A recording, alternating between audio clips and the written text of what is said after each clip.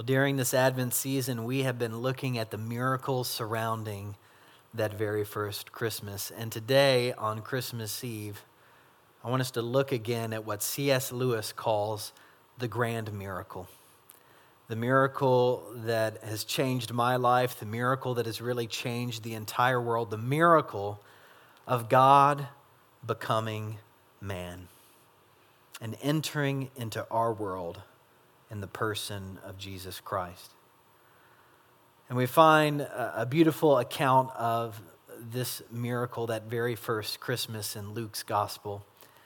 And in the second chapter there, he writes these beautiful words that many of you are familiar with. In those days, Caesar Augustus issued a decree that a census should be taken of the entire Roman world. This was the first census that took place while Quirinius was governor of Syria. And everyone went to their own town to register. And so Joseph also went up from the town of Nazareth in Galilee to Judea, to Bethlehem, the town of David, because he belonged to the house and line of David. And he went there to register with Mary, who was pledged to be married to him and was expecting a child. And while they were there, the time came for the baby to be born, and she gave birth to her firstborn, a son. She wrapped him in cloths and placed him in a manger because there was no guest room available for them. And there were shepherds living out in the fields nearby, keeping watch over their flock at night. And an angel of the Lord appeared to them, and the glory of the Lord shone around them, and they were terrified. But the angel said to them, "Do not be afraid. I bring you good news that will cause great joy for all the people. Today in the town of David, a Savior has been born to you. He is the Messiah, the Lord, and this will be a sign to you. You will find a baby wrapped in cloths and lying in a manger." And suddenly a great company of the heavenly host appeared with the angel, praising God and saying, "Glory to God in the highest heaven, and on earth peace to those on whom his favor rests." And when the angels had left them and gone into heaven, the shepherds said to one another, Let's go to Bethlehem and see. Let's see this thing that has happened, which the Lord has told us about." And so they hurried off, and they found Mary and Joseph and the baby who was lying in the manger. And when they had seen him, they spread the word concerning what had been told them about this child. And all who heard it were amazed at what the shepherds said to them. But Mary, she treasured up all these things and pondered them in her heart. And the shepherds returned, glorifying and praising God for all the things they had heard and seen, which were just as they had been told. Now, I don't know about you, but I've read this story, I've heard it sung, I've seen it depicted in movies hundreds and hundreds of times throughout my lifetime. But this Christmas, in the midst of everything that we've experienced, reading it again, I've been drawn to the fact that really that very first Christmas took place in the midst of circumstances that were a little less than ideal. And now sometimes we kind of forget this fact because we have beautiful nativity scenes that have characters that are painted with bright colors, and we decorate things with lights. But when we look at what Luke actually tells us happened some 2,000 years ago, we learn that it wasn't how we actually often imagine it. We learn that things really began in the 9th month of Mary's pregnancy in the town of Nazareth, when Roman soldiers came into town and said, "Look, everybody's going to have to scatter. You're going to have to go to the hometown of the leader of your household, because the emperor has declared a census to take place so that we can tax you more." Mary and Joseph were Jews living in an area being oppressed by Romans who were occupying this territory. And you know what they did? They did what they had to do. They began to set out on the journey 9 months pregnant. And this journey wouldn't have been easy. It was approximately 80 miles from Nazareth to Bethlehem, and it's likely that they traveled on foot.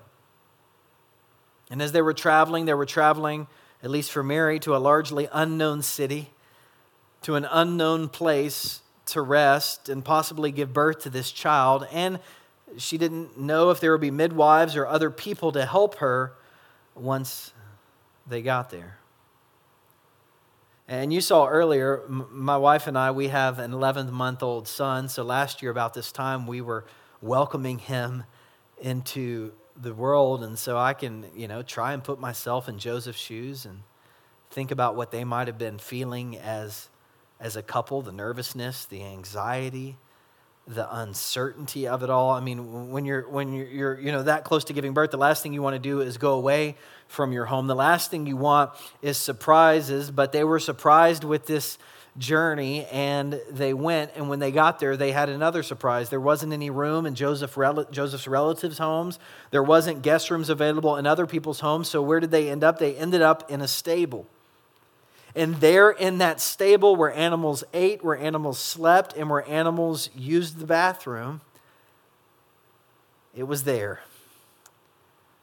It was there that the greatest miracle that the world has ever known took place.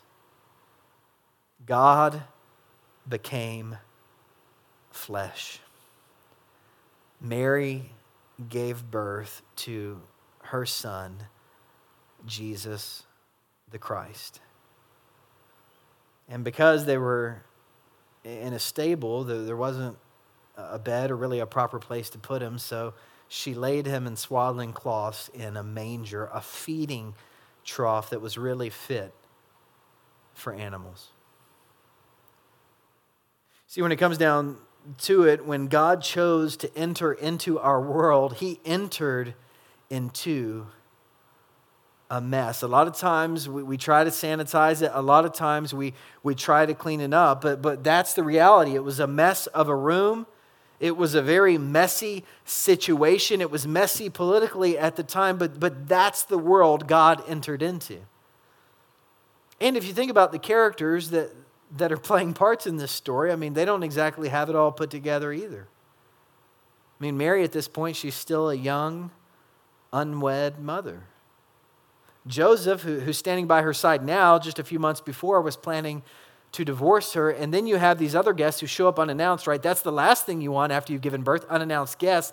They show up and they are literally messy and dirty because they've been working with animals all night. And they say, hey, Mary, I'm sure they ask, can we hold this baby? Can we hold this baby the angels told us about, who is the Lord of Lords, the Savior of the world, this baby who has brought good news of great joy to all people. And to you and to me, God entering into the world in the midst of this mess, I mean, it seems for us less than ideal.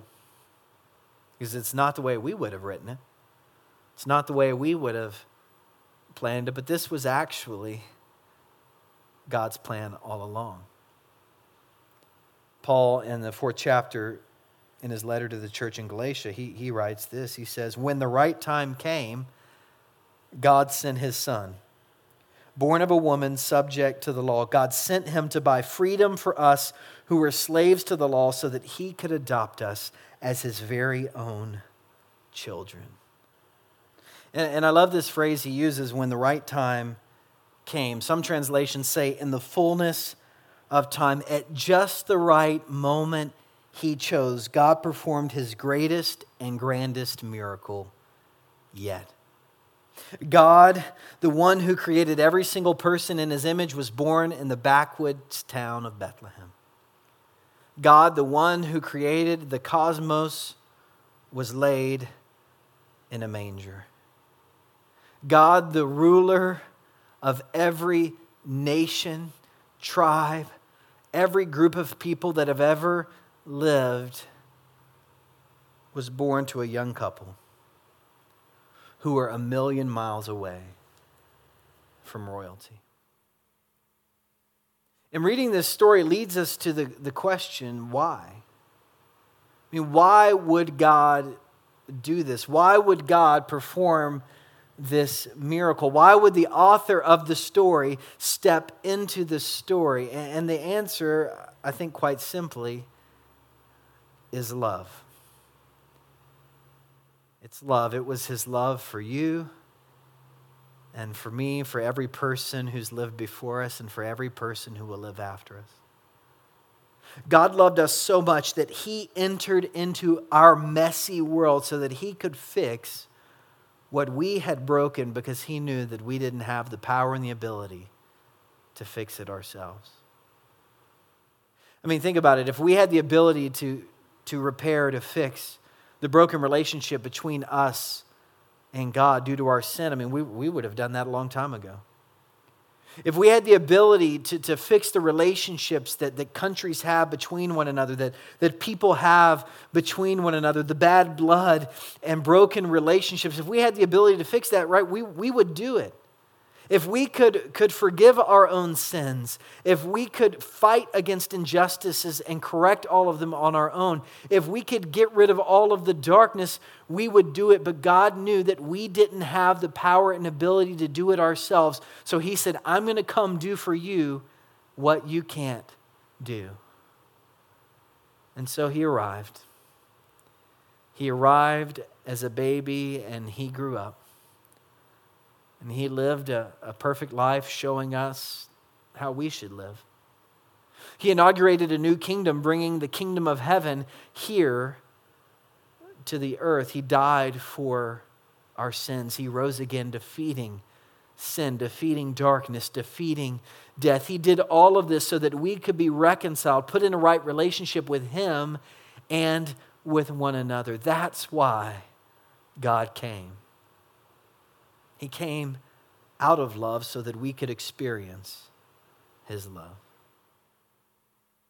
But that still doesn't really explain why he came in this way. I mean, why come born as a baby in a manger, in a feeding trough? Why come to this young couple who didn't really know what they were doing instead of born into the family of a king and a queen? Why call shepherds to the birth to announce it to people instead of dignitaries, if you really wanted it, spread near and far? Why was the sign for the shepherds that a baby was lying in a manger? I think the answer to that question is that from his very first moments in this world, God, in the person of Jesus Christ, wanted to send a signal about the types of people that he came for and about the types of people that he was identifying with. He was letting the world know the poor, the homeless, the downtrodden, the outcast, the sinners, those who were pushed to the edges of society, the oppressed, the broken, the sinful, people who had messy lives and who didn't have it all figured out or all put together, didn't have the dream life. He was saying, look, I've come for people like that. I've come for people whose lives had a plan and the plan went off track. I've come for people whose lives have been broken. I've come for people whose lives look far, far from perfect. And you know what? In the midst of the year that you and I have experienced, I find that to be very good news. I find it to be good news that God has come for people like you and like me who don't really have it all together. It's good news that God has chosen to enter into a messy world and really to enter into the messy worlds of my world and your world today, because it means that we don't have to perform and try to earn his love or get his approval or clean ourselves up before he arrives. It means that we don't have to hide because of our guilt and our shame about what we've done or not done, because we don't have to be afraid if he's going to come for us or enter our lives or not. It's good news because it means that if God was willing to be born vulnerable in the midst of that mess, it means that he's willing to step into the mess of our lives as well. And so I know this Christmas, maybe some of you right now, you're gathered around a fireplace and the stockings are hung by the chimney with care in hopes that St. Nick will soon be there. I know that's some of you, but I know some of you, your house is a mess right now. It's a wreck and nothing's ready for Christmas. I know some of you have lots of gifts and they're all wrapped with beautiful bows, and some of you, there's not as many gifts this year because of the economic hardship. I know some of you have a lot of family, and others of you have a table that's there with an empty chair this year because a loved one you've lost. Or maybe you don't have any family around you this Christmas. I know that this Christmas for many of us is less than ideal. It might look like a bit of a mess. But the good news of Christmas is that God meets us in the midst of our mess. He meets us and he says, once again, I love you. I came in this world for you. I gave my very life for you so that you might know true life and you might know my light that I desire to live in you. This Christmas, I want you to know God isn't afraid of the mess around you or maybe the mess inside of you. Because God does his greatest miracles in the midst of messes. So would you bow your heads and pray with me? God, we thank you that you have not left us alone in this world. We thank you that you have come in the person of Jesus out of love for us. God, help us not to hide from you. Help us not to run from you or feel like we have to perform for you. God, help us to simply receive you into our lives no matter what they look like once again this year. Thank you, God, for the gift of Jesus. Thank you for the gift of Christmas.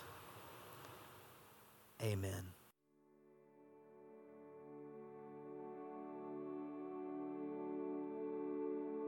One of the things I'm going to miss most about this Christmas is not being able to gather with you and church family here at the church and light our candles together and raise them and sing Silent Night. But in your own way, I hope at home, maybe with an additional candle, you can find one and now take it and light it from the Christ candle and share that light with others in the room. And as we do so, we remember that no matter how we've gathered together today, the light and life of Christ binds us all as one.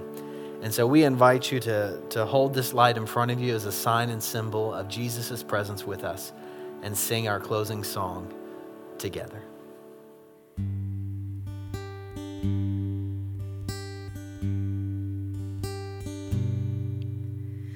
Silent night, holy night, all is calm, all is bright, around yon virgin mother and child, holy infant so tender and mild, sleep in heavenly peace, sleep in heavenly peace. Silent night, holy night, the Son of God, love's pure light, radiant beams from thy holy face, with the dawn of redeeming grace. Jesus, Lord, at thy birth, Jesus, Lord, at thy birth. Silent night, holy night, shepherds quake at the sight